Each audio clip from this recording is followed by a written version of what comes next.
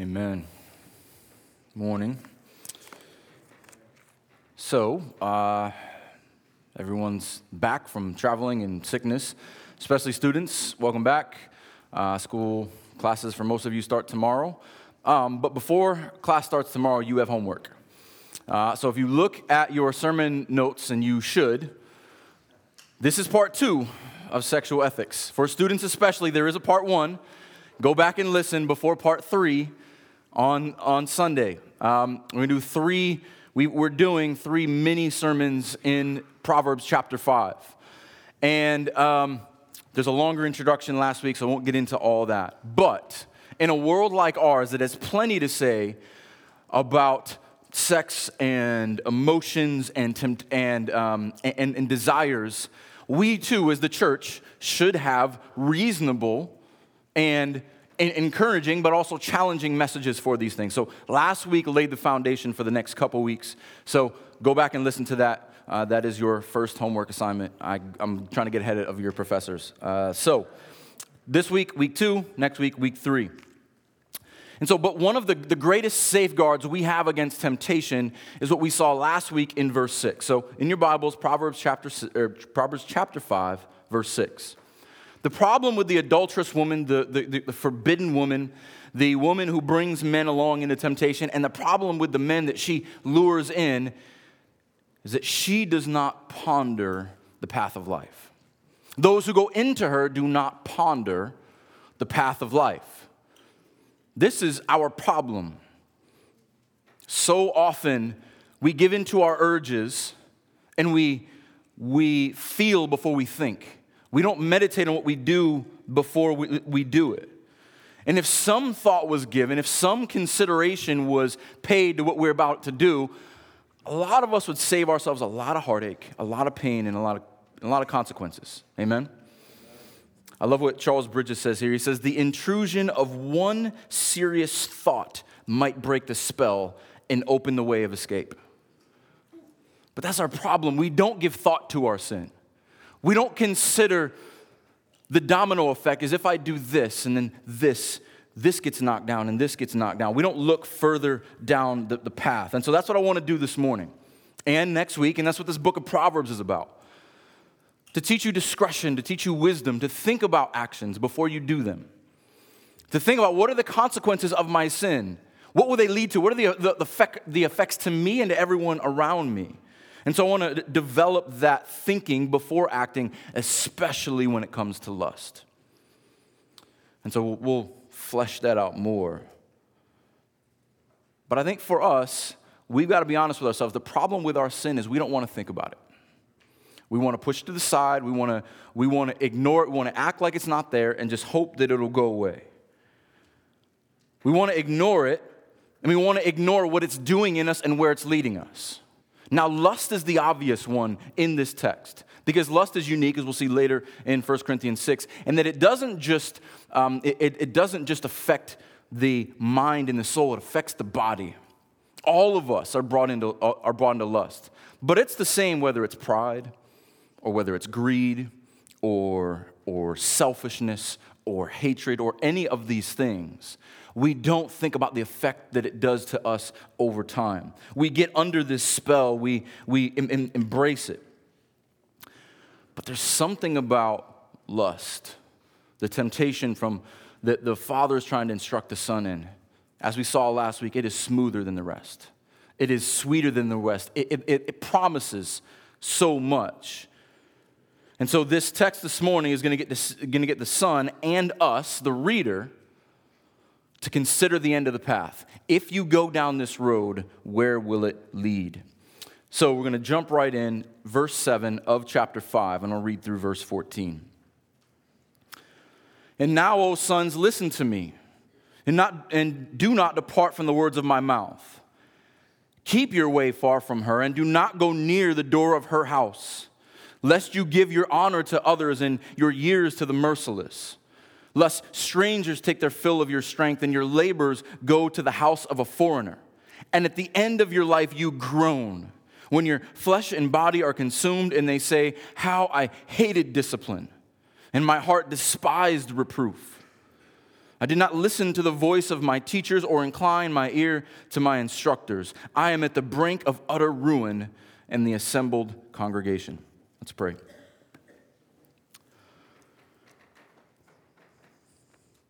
Lord, we ask your grace on us this morning. Every one of us are as guilty as the son in this poem. Lord, without your forgiveness and your grace, we are destitute.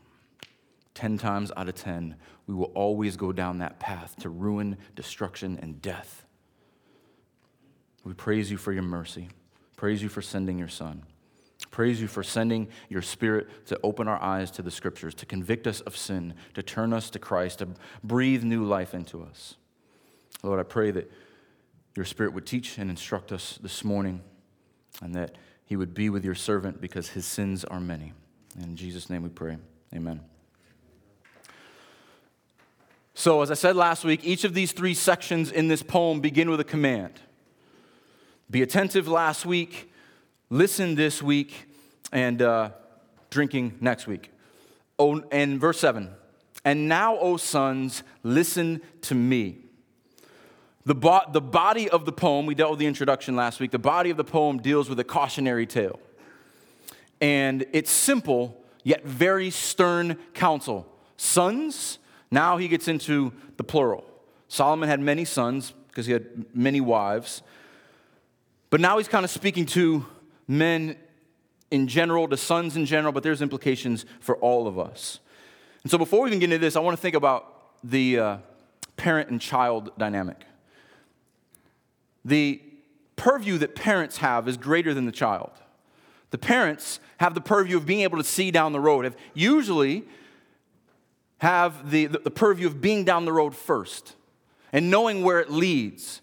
And because they love their children, they want them to avoid the pitfalls that either they fell into or others fell into.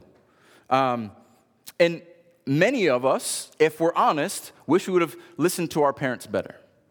At the time, it seems like, well, they're just old and out of touch. They don't know what they're talking about. And so many times we look back and like, man, I should have listened. And this is another thing about our culture that I kind of want to lay a foundation with before we go any further. Our culture does not lift up experience and age and wisdom. Our culture loves youth and zeal. And I think many of us, maybe many of you, are guilty of that too. I've got the new ideas. I'm the excited one here. Forget everybody who came before me. But what you don't have is experience. What you don't have is life lived on this planet and seeing others fall and falling yourself and knowing that's not going to end up well. Don't go down there. Don't stick your finger in that light socket. Don't eat the milk with chunks in it. The stuff that you learn, usually not on purpose, but it's really helpful if you listen to. But when you're young and you're excited and your body is doing all of the thinking for you, you don't want to hear counsel. And so this can save him and us a lot of headache if we listen to wise counsel before running headlong into sin. And so one of the greatest safeguards that God gives us, so we talked about a safeguard of pondering, just meditating and thinking through the Word of God and also applying it to our sin. What will happen if I go down this road? The other one is wise and seasoned saints. The beauty of having young and old in the body is we get energy and we get zeal, and then we get wisdom to kind of pull back the reins a little bit. And so, of course, measuring against the Word of God, but there is a wealth of wisdom in seasoned saints who've been walking faithfully with Christ for years. And so draw on that wisdom. It is a beauty that the Lord gives us in the church. And this is our discipleship model in this church. In Titus 2, we see that the older men are to instruct the younger men, and the older women instruct the younger women. And so there is a responsibility to the young and old to protect the purity and the unity and the health of the body. And so we see this exemplified here for us, father instructing son. And so that's where we begin. And so now his command begins in verse 8, which he's going to unpack in the rest of it. keep your way far from her. Keep far away. This is obvious. It should be, right? Or is it? Because if we're honest, we often want to keep our sin at arm's length.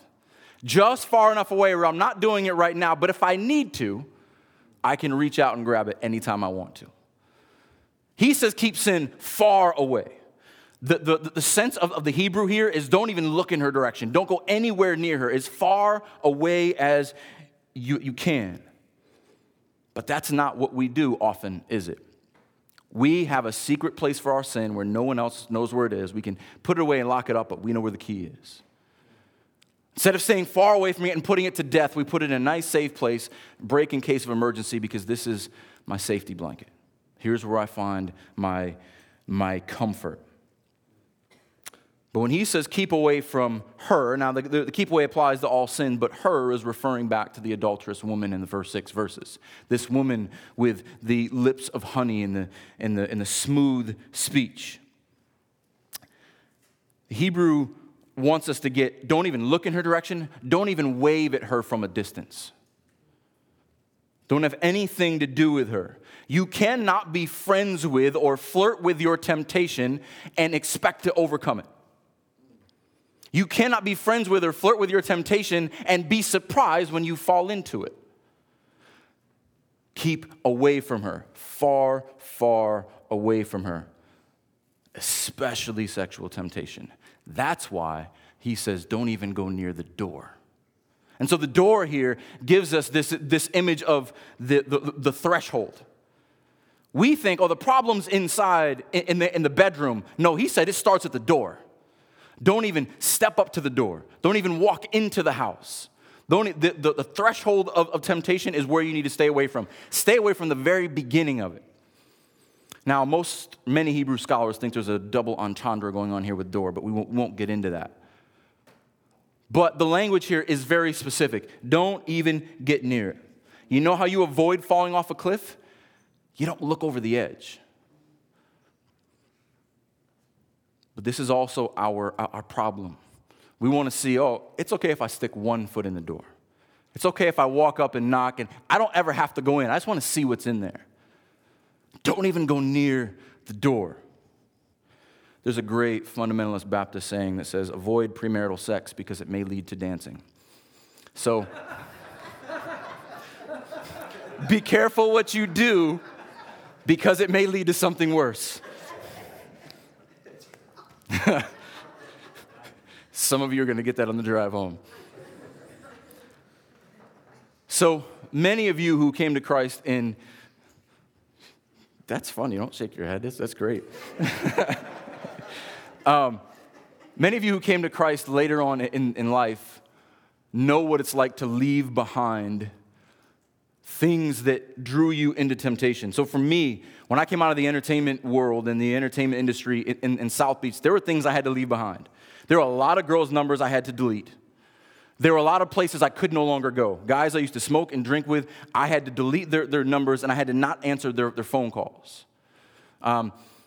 Probably one of the ones that was hardest for me is I had a massive record collection. And so now it'd be worth a ton of money. But then, not many people were buying records, but I threw in a dumpster thousands of records. It wasn't supposed to hurt that much. But this was something symbolic that I had to do.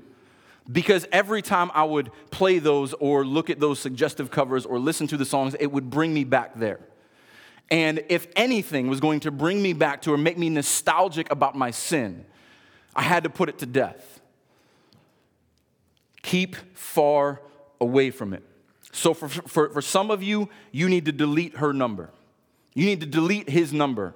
You need to delete the app. You need to cancel cable. You need to lose some friends. Because if you go near them and they bring you into their house, or if any of that could lead to sin, Jesus tells us very plainly, it is better to go into the kingdom of God with one eye because you plucked it out because of sin than to have two and go to hell. So I want you to look at Matthew chapter 5, verses 28 through 30. And if you can't get there quickly, it will be up on the screen. So Jesus addresses this directly. The writer of Proverbs says, don't even go near the door. Jesus takes it a step further. Put it to death. Matthew 5:28. If your right eye causes you to sin, verse 28. But I say to you that everyone who looks at a woman with lustful intent has already committed adultery with her in his heart. If your right eye causes you to sin, tear it out and throw it away. For it is better that you lose one of your members than your whole body be thrown into hell. And if your right hand causes you to sin, cut it off and throw it away. For it is better that you lose one of your members than that your whole body go into hell. This is the lie of our culture, that you can have a little bit of it and it won't do you any harm. You can look but not touch. Kill it. Put it to death. Don't even go near the door. You will save yourself everything else that comes afterward. Everything else that comes after this is for the man who goes to the door. And so Solomon is saying to his son, if you don't go to the door, the rest of this conversation is not necessary. But if you're my son, you'll probably go to the door. And here's what's going to happen after all this. If you don't listen to my counsel, it's going to affect every area of your life. So, beginning in verse 9, there is a series of, there are 4 things that are good things attached to him that become bitter, and 4 groups of people who will benefit from it. So listen to me, lest these good things become bitter. Verse 9, we're going to see the social impact. Verse 10, we're going to see the material impact. Verse 11, we're going to see the physical aspect. In verses 12 through 14, the emotional and internal impact. Every area of your life is going to be affected by sin if you go down that road. The social, the social, the material, the physical, and the emotional. Why does Solomon go to such extent? Why does he speak so strongly? From experience. Next book over, look at Ecclesiastes. Verse 7:26, and it'll be on the screen as well. 7:26, he says, and I find something more bitter than death, the woman whose heart is snares and nets, and whose hands are fetters. So fetters are shackles. He who pleases God escapes her, but the sinner is taken by her. He says, I find something more bitter than death. Solomon had 1,000 of them.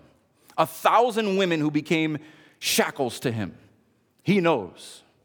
And so that's why he goes into all of these details. Many he experiences and many his sons will experience. So verse 9 and verse 10 give you kind of 4 people. Others, the merciless, the strangers, and the foreigners. These are just synonyms creating this kind of outside-inside distinction. Those out there, the others, the foreigners, the merciless, those you don't trust, those you don't like. If you go down this path of sin, you'll be their slave.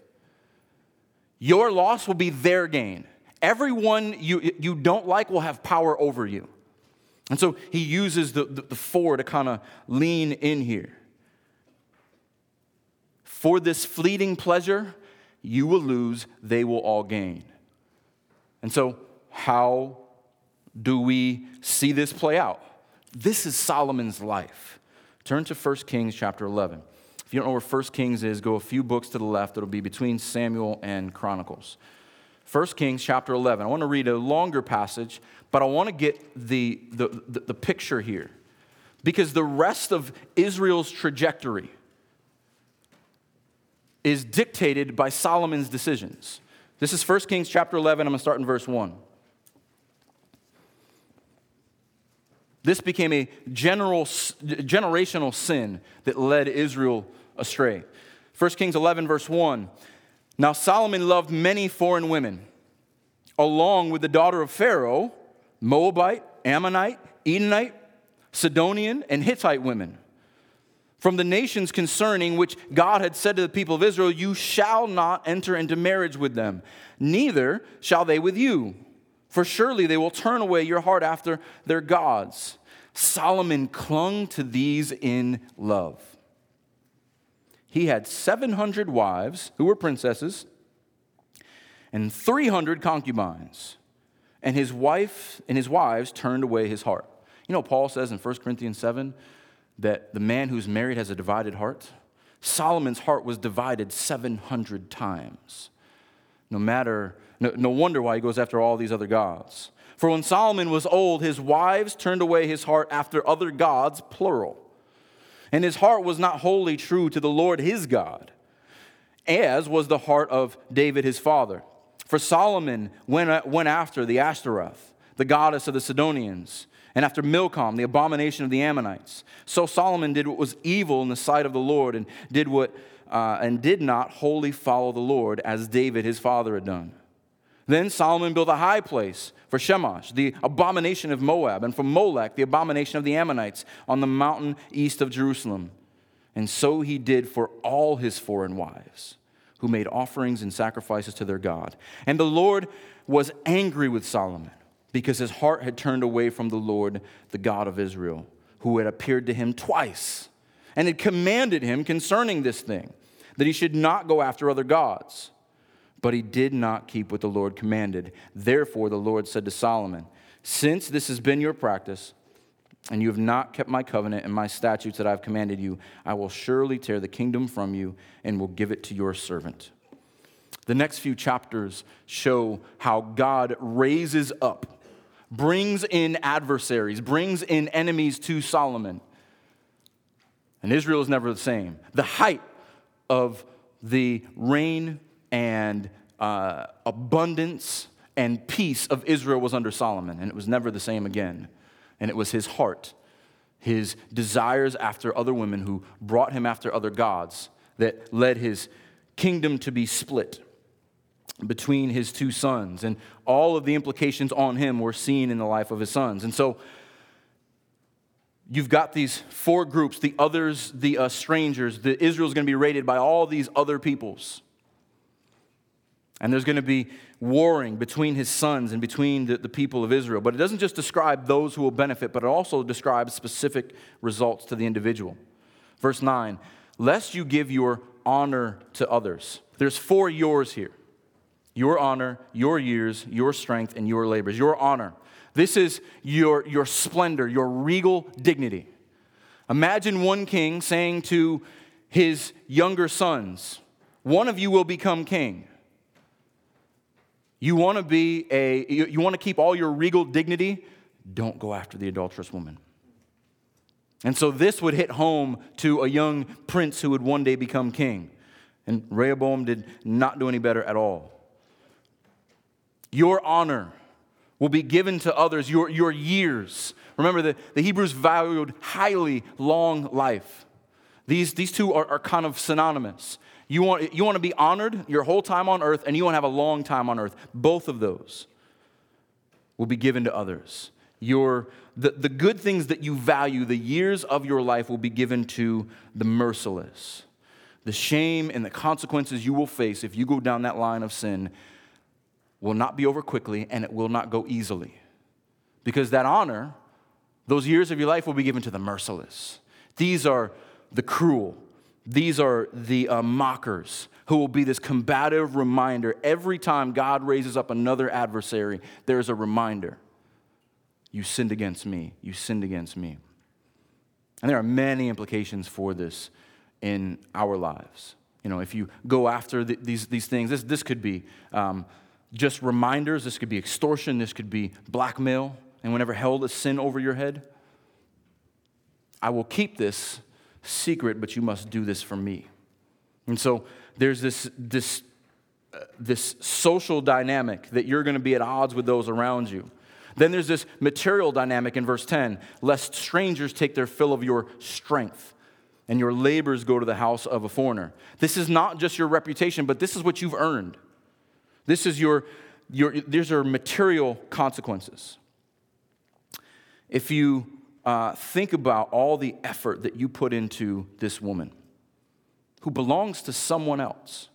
This is not your wife. You're going to pursue her. You're going to spend time and money on her. Men will work hard and spend money to indulge their desires. And rich kings, front and center. I love one of the commentators says, if you go after this type of woman, don't be afraid if she's a gold digger. This is the idea. If you go after her, you go into her, your strength, your labors will go to someone else, go to someone else's home. And we probably see this most clearly with the effects of divorce. Because if you commit adultery and your wife leaves you, you will now be paying child support. Your money will go to someone else's home. Your children will be raised by someone else. Your strength and your energy will belong to someone else. You now have consequences to your actions that are just beyond, or that are beyond the simple interaction that you had with this woman. Your livelihood is going to be affected. The purity of your home is going to be affected. But the reality is here that every sin robs you. Every sin robs your time, robs your emotions, robs your money, because you devote yourself to a fruitless endeavor. Even if you're an angry person who's angry all the time, how much time do you waste being angry? If you're a complaining person, how much time do you waste being complaining and being discontent? If you're a selfish person, how much of your time is robbed from you? How much of your heart is robbed from you thinking about yourself? Sin steals what it can never repay, and it always wants more. Sin steals what it can never repay, and it always wants more. So Solomon is laying out this case here. There's social implications. There's material implications.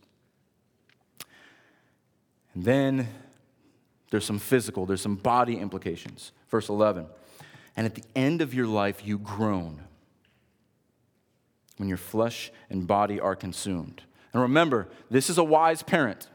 Don't just think about how it's going to feel right now. I want you to look down the road. Do you want to be 20, 30 years down the road looking back and having made this mistake, and everything in your family and your life be affected? Look down the end of the road. This is your life in reflection. You don't want to be down way in the future thinking, I wish I should have listened to my parents.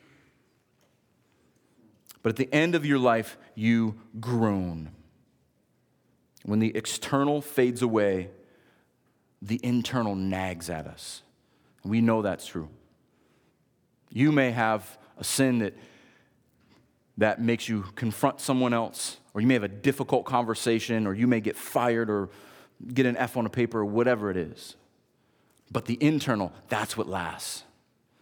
That shame and that guilt, the emotional wrenching of your heart because you know that you messed up.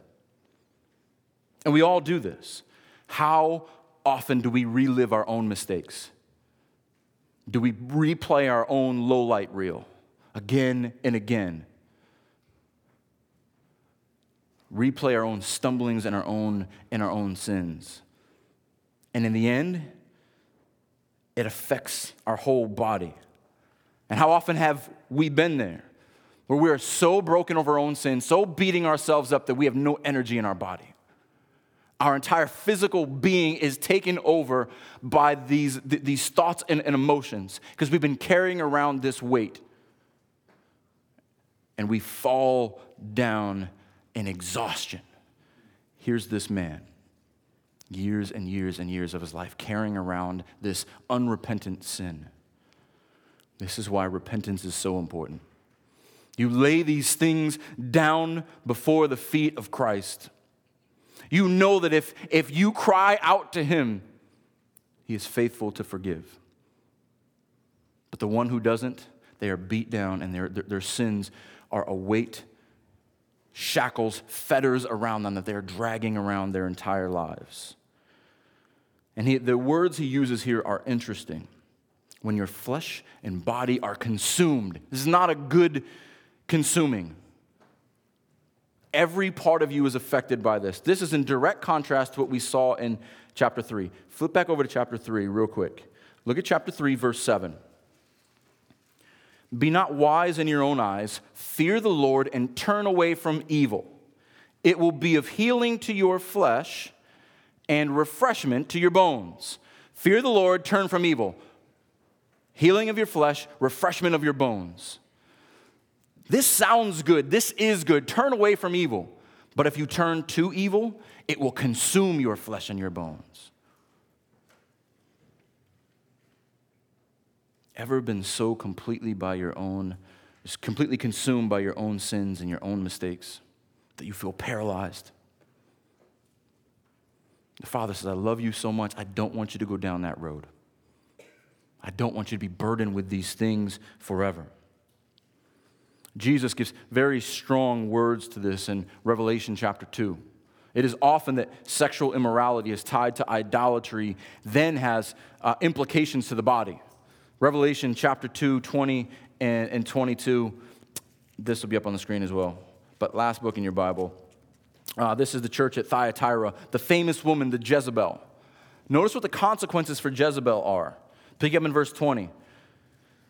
But I have this against you, the whole church, that you tolerate that woman Jezebel, who calls herself a prophetess and is teaching and seducing my servants to practice sexual immorality and to eat food sacrificed to idols.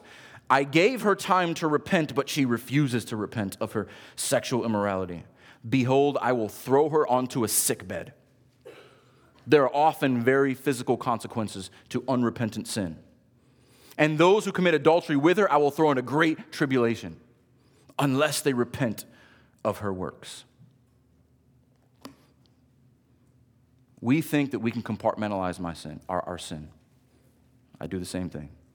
We think we can put it in a little box, I will put it over here, and it will only have consequences over here. No, it spreads. It affects every area of your life, and if you leave it unrepentant, there are dire consequences. Ultimately, those who continue in their unrepentant sin, this leads to death. Here's where the end of this poem. But right now, the Father is laying out his case in every area of the Son's life. And this groaning that we see in verse 11 is articulated in verse 12. 12 through 14, we hear what's going on. We hear maybe even the words of Solomon himself, thinking back on the years prior and all of his sin and what it led him to. He voices this groan and the emotional toll that it takes on him. And he says, how I hated discipline, and my heart despised reproof. Seems like really strong words, doesn't it? I hated discipline, despised reproof. That's a little rough. Is it? If you don't love discipline, you might as well hate it.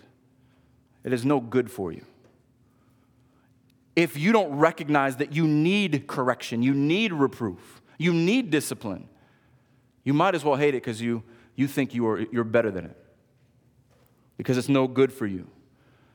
And what you hate says as much or probably more about who you are than what you love. Look at Proverbs 12:1. I cannot say it any more plain than this. Proverbs 12:1. Whoever loves discipline loves knowledge, but he who hates reproof is stupid.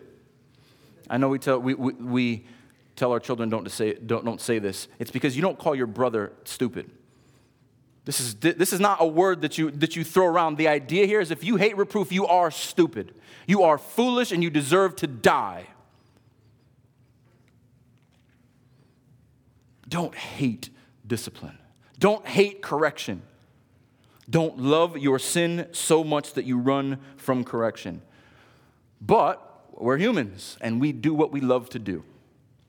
The things that we desire most are going to drive us.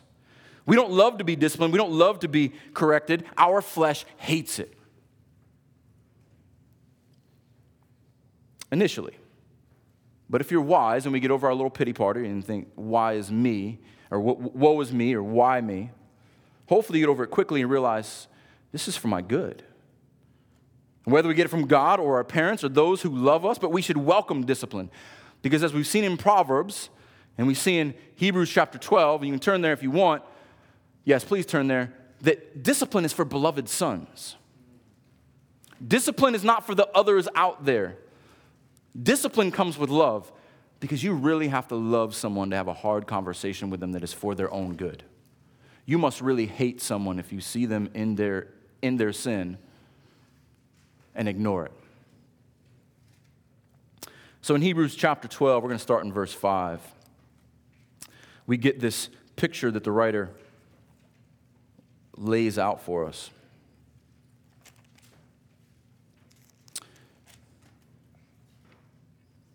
Hebrews 12, verse 5. He begins with a quote from Proverbs 3 that we looked at a couple months ago. And have you forgotten the exhortation that addresses you as sons? My son, do not regard lightly the discipline of the Lord, nor be weary when reproved by him. For the Lord disciplines the one he loves and chastises every son whom he receives. It is for discipline that you have to endure. Interesting. The call in Hebrews, we studied this in our Bible study over a long period of time, is to endure, to keep enduring, to keep your eyes fixed on Christ. You endure for discipline. Because discipline is what transforms you from one degree of glory to another. Discipline is what brings you into maturity. We should embrace discipline. We endure for discipline. That means God loves me because he is burning off what is wicked and undesirable in me. Because he is correcting me so that I might look like Christ, so that I might be a better reflection of him. And notice what he says here. God is treating you as sons. I don't think you often think about how incredible that is. Jesus Christ is the Son of God, and he is called first among many brothers. We are given an inheritance with Christ. And if that means that being the Son of God, the Father, being brothers with Christ means that I get disciplined, praise the Lord. Because what's the alternative? I can hold on to my sin and I can hate discipline. And God says, I never knew you. He goes on. For what son is there who the Father does not discipline? If you were left without discipline, in which all have participated, then you are illegitimate children and not sons. If the Lord does not make you miserable in your sin, if you are not convicted when you sin, you might not be a son. Don't be afraid when you get convicted and you beat yourself up over sin. Praise the Lord that the Spirit brings your sin to your attention. If you feel nothing, cry out because you may not be alive. But if you are, the Father loves you. Besides this, we have earthly fathers, verse 9, who disciplined us and we respected them. Shall we not much more be subject to the Father of spirits and live? For they disciplined us for a short time, as it seemed best to them, but he disciplines us for our good, that we may share in his holiness. Your parents want you to be better children. Amen. But God wants you to be more holy like him. He wants you to be better children for him. That's why he disciplines us. Don't hate discipline. For the moment, all discipline seems painful rather than pleasant, but later it yields the peaceful fruit of righteousness to those who have been trained by it. Every one of us with parents who disciplined us, who kept us from doing many things more stupid than we already did, should be thankful that this peaceful fruit of righteousness that trains us in discipline, and because God loves us, he does the same thing. And so the writer of Hebrews knows pastorally, here's the point where, man, I've been disciplined. Man, I sinned this week. Man, I continued in this. He knows exactly what you're thinking. That's why he continues in verse 12. Therefore, lift up your drooping hands and strengthen your weak knees. And remember, he's the same one who told us that we boldly approach with confidence the throne of grace. Lift your drooping hands and strengthen your weak knees and make straight paths for your feet, so that what is lame may not be put out of joint, but rather be healed. Strive for peace with everyone and for the holiness without which no one will see the Lord. If the Lord is disciplining you, that means it's for holiness, so that you may see him. So I want you to get that, because the Son didn't. And maybe this is Solomon speaking from experience, or maybe he's prophetically speaking into the future. But he says, verse 13, I did not listen to the voice of my teachers. I did not incline my ear to my instructors. Teachers and instructors synonymous here. The very first verse says, incline your ear, son. Probably, don't be like me. I didn't listen to my teachers. I didn't listen to my instructors. This is not sin done out of ignorance. This is sin done against counsel. Think about that. This is not sin that's done without information. It's not sin in ignorance. This is sin against counsel. How often are we guilty of that? I think there is very rare a time when we sin and we don't know what we're doing. When we go headlong into our sin, it is against counsel. It is putting our fingers in our ears and not listening and not thinking and hoping that this little moment of pleasure that I get from my sin will be worth it, and it never is. The best time to think about our actions is before doing them. I cannot count the times when I've sat across the table from someone counseling them after the fact. Hey, I've done this. I've stepped in it again. Here's where I've put myself. What should I do? Well, you should have came to me last week before you did that, and then I wouldn't have to be pulling you out. Think before you step in. Listen to your instructors. Listen to your counselors. Every one of us has done something we regretted and think after the fact, man, I wish I shouldn't have done that. So-and-so told me they were right. How stupid am I? That I keep going against counsel. I keep listening to my own flesh. And so I have to ask you this morning, do you seek wise counsel and do you listen to it? Do you seek out older, wiser saints? Do you study the scriptures to say, should I really do this? Or are you giving into your urges? And are you hoping to do what you want to do anyway and only listening to the voices that confirm what you've already planned? You say, you know what, I'm not going to take a step until I seek counsel. I'm going to listen to my teachers. I'm going to listen to my instructors. Now, we see this on a micro level within the church. But this is what happens on a macro level with those who refuse the gospel. Those who don't listen to the proclamation of the truth. They prefer lies. They don't care about the conviction of the Holy Spirit. I want my sin. I don't want any teachers. I don't want any instructors. I want to be a law unto myself. And it will turn into ruin. They want to hold on to their sin because that is where they find their identity and their comfort.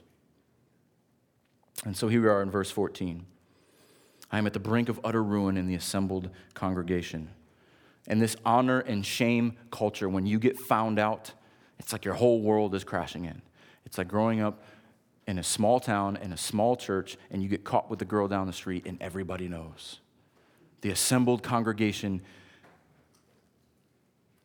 takes you to task as they should. So here we've got the combination of the public shame and the private conviction weighing down on him.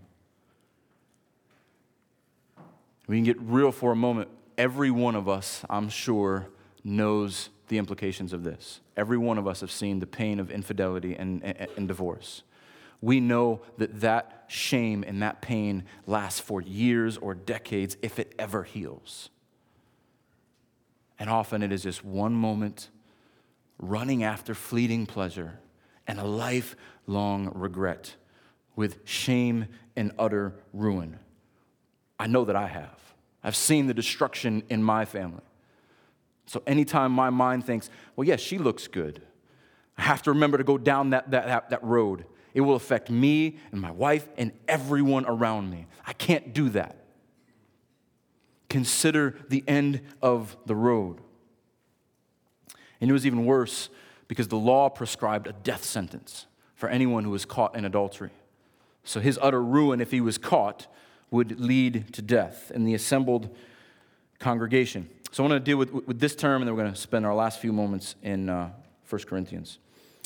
In that honor and shame culture in the assembled congregation, this is your identity.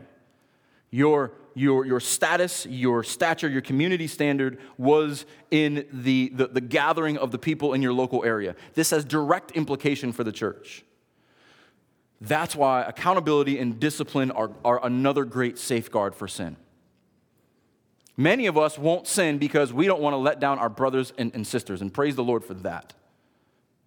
This is why church discipline is a good thing. It's good for you, and it's good for the entire body. The congregation comes together and protects one another and disciplines one another out of love. But in our culture, it is very appealing not to be a part of the congregation. It is very appealing to be a law unto ourselves. Many people want to avoid accountability.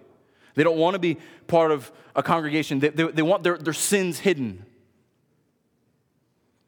They think, if I stay over here in the shadows, I'll never be found out. I can never let anyone in. No one can ever hurt me. Many of you do that here. Most of you I know really well, and I love how people come early and stay late. But some of you come in as soon as service starts, and you book it as soon as service is over because you don't want to be known. And many of you have signed up for our membership class. We're going to have that discussion because that's not acceptable. And you can't be a member here if you don't want to be known. Because I have to give an account for you one day. I have to stand before the Lord and say, how did I care for your sheep that you gave me? Well, I don't know. I never got a chance to talk to them. But also you should care too. You should care that people love you enough to tell you the truth. If people who love you enough to discipline when you need it, and encourage you when you need it. God has built this safeguarding because he wants us to be holy.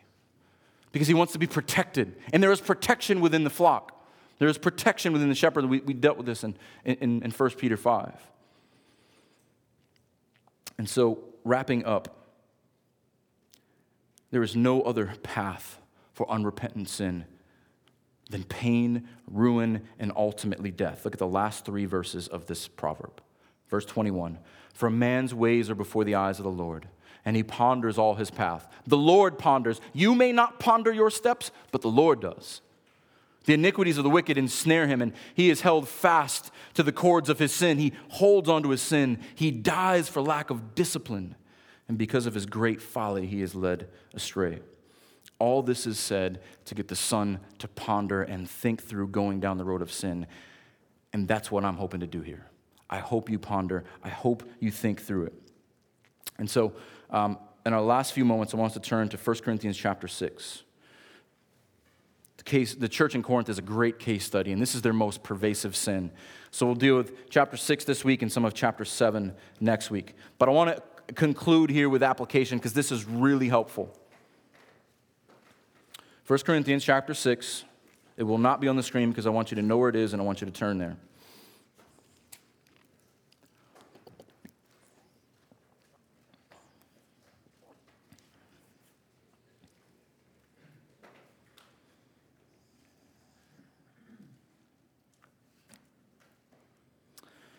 First Corinthians 6, verse 9. Or do you not know that the unrighteous will not inherit the kingdom of God? Here's the chief concern to every person on the earth. At the end of all things, will I be numbered with Christ, or will I be numbered against him? Will I enter his kingdom? Will I inherit eternal life, or will I be damned for eternity apart from him under his wrath? Or do you not know that the unrighteous will not inherit the kingdom of God? Here's the chief concern. You know who will not inherit it? Neither the sexually immoral, nor idolaters, nor adulterers, nor men who practice homosexuality, nor thieves, nor the greedy, nor the drunkards, nor revilers, nor swindlers will inherit the kingdom of God.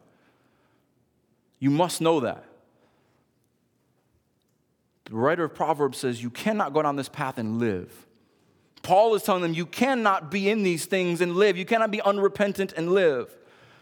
But that is not you. Verse 11, I love this verse. And such were some of you. Amen to that. And such were some of you. That used to be you. If you are in Christ, that's the old you. Put that to death. That should no longer mark you. But you were washed, regenerated. You were sanctified, set apart. You were justified, declared righteous in the name of the Lord Jesus Christ and by the Spirit of our God. The good news of the gospel helps us to see that sin no longer defines us. It helps us to view sex in that way, that it is something that God has given us for good purposes and that can be distorted. But if you're in Christ, you don't live under that slavery anymore. You used to do those things, but you're not to focus on your sin. You're to focus on your regeneration. You were born again in Jesus Christ. Your sanctification, he set you apart to live for him. Your justification, he declares you righteous for all of eternity because his son paid the price for you. That is how you are to view your sin. So far from me because I am a son. I'm a beloved son. In the name of the Lord Jesus Christ and by the Spirit of our God. And as a son, I'm free, verse 12. All things are lawful for me. Do we have freedom in Christ? Absolutely. Is there anything that can condemn a true son of the living God? Absolutely not. But not all things are helpful. You're a son, act like it. Act like you have some sense. Act like you are living as a new person. I will not be dominated by anything. Here's what's at play. If we don't repent of our sins, if we go down that path, sin is now leading us. The fetters and shackles of sin are dragging us along as slaves. Don't do that. I will not be dominated by anything else. Interesting that he goes right to food after that, because that's one thing. If I have the temptation to be dominated by anything, it is my stomach. Even food that you need is going to be destroyed, is what he's saying here. But the body is not meant for sexual immorality, but for the Lord. And the Lord for the body. Do not let your body be dominated for things it was not meant to be dominated by. Jesus Christ is Lord over you and your body. Don't let your urges be Lord over you. Don't be slaves to these things. And notice what his appeal is to. Not do better, try harder. And God raised the Lord, and the Lord will also raise us up by his power. He appeals to the gospel. You know God, the one who raised Jesus Christ from the dead? You know who delivered him from the clutches of sin and death and his own wrath? He'll deliver you too. I think we find it easier to believe that Jesus can save me from my sins on the final day than he can deliver me from my sins today. It's easier for us to believe, yeah, I'm going to be with Jesus one day, but I'm going to live in my sin until then. You don't think the God who rose Jesus from the dead, who will resurrect you one day, can deliver you from your sin today? This is what Paul is saying. Don't be defined by your sin. And his appeal is the cross. Do you not know that your bodies are members of Christ? You're united with Christ. The Son of the living God came for you and sent his Spirit to seal you and live within you. Don't you know you belong to Christ? Shall I then take the members of Christ and make them members of a prostitute? It's interesting that he's building this in the church membership language. Never, he says. And then here's the argument. Or do you not know that he who is joined to a prostitute becomes one body with her? For it is written, the two will become one flesh.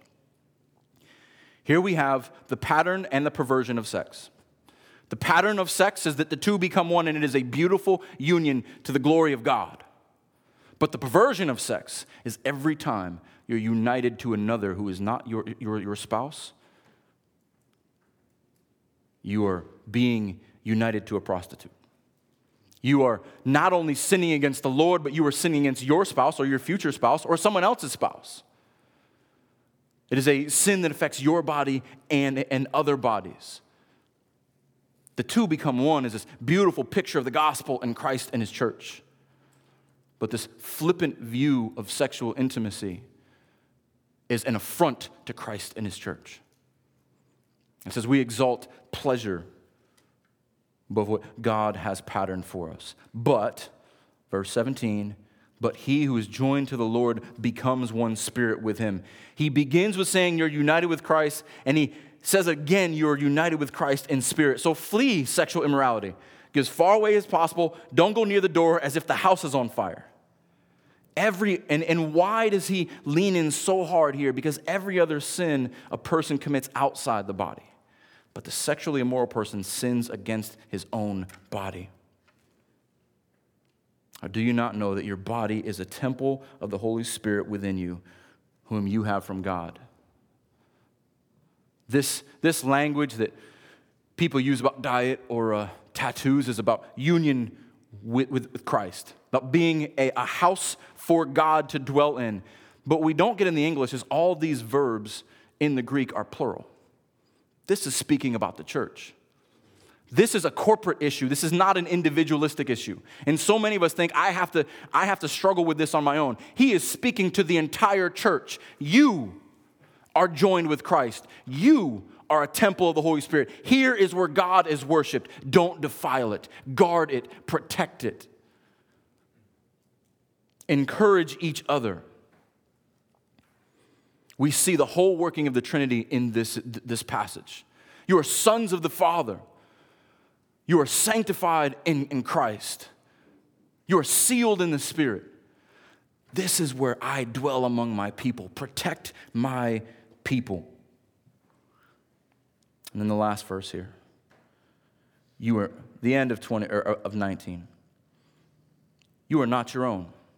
We are stewards of even our own bodies. For you were bought with a price. Ends with the gospel as he should. You know why you should care? Because Jesus died for your sin. How dare you carry it around? You were bought with a price. How valuable are you? Jesus' very life. And that price shows how much God hates sin. How much God wants us to flee from it and put it aside. And this final line is fitting. So glorify God in your body. Plural again. Glorify God in this church. May it be so. Let's pray.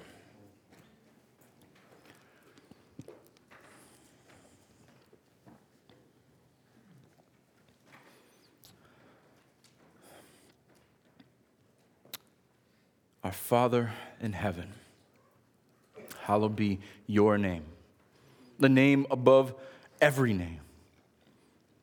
Let us never lose sight that we call you Father because we are sons. And I pray that every blood-bought son in here, and I say that word intentionally because we are all heirs, that we turn from our sin and turn to Christ.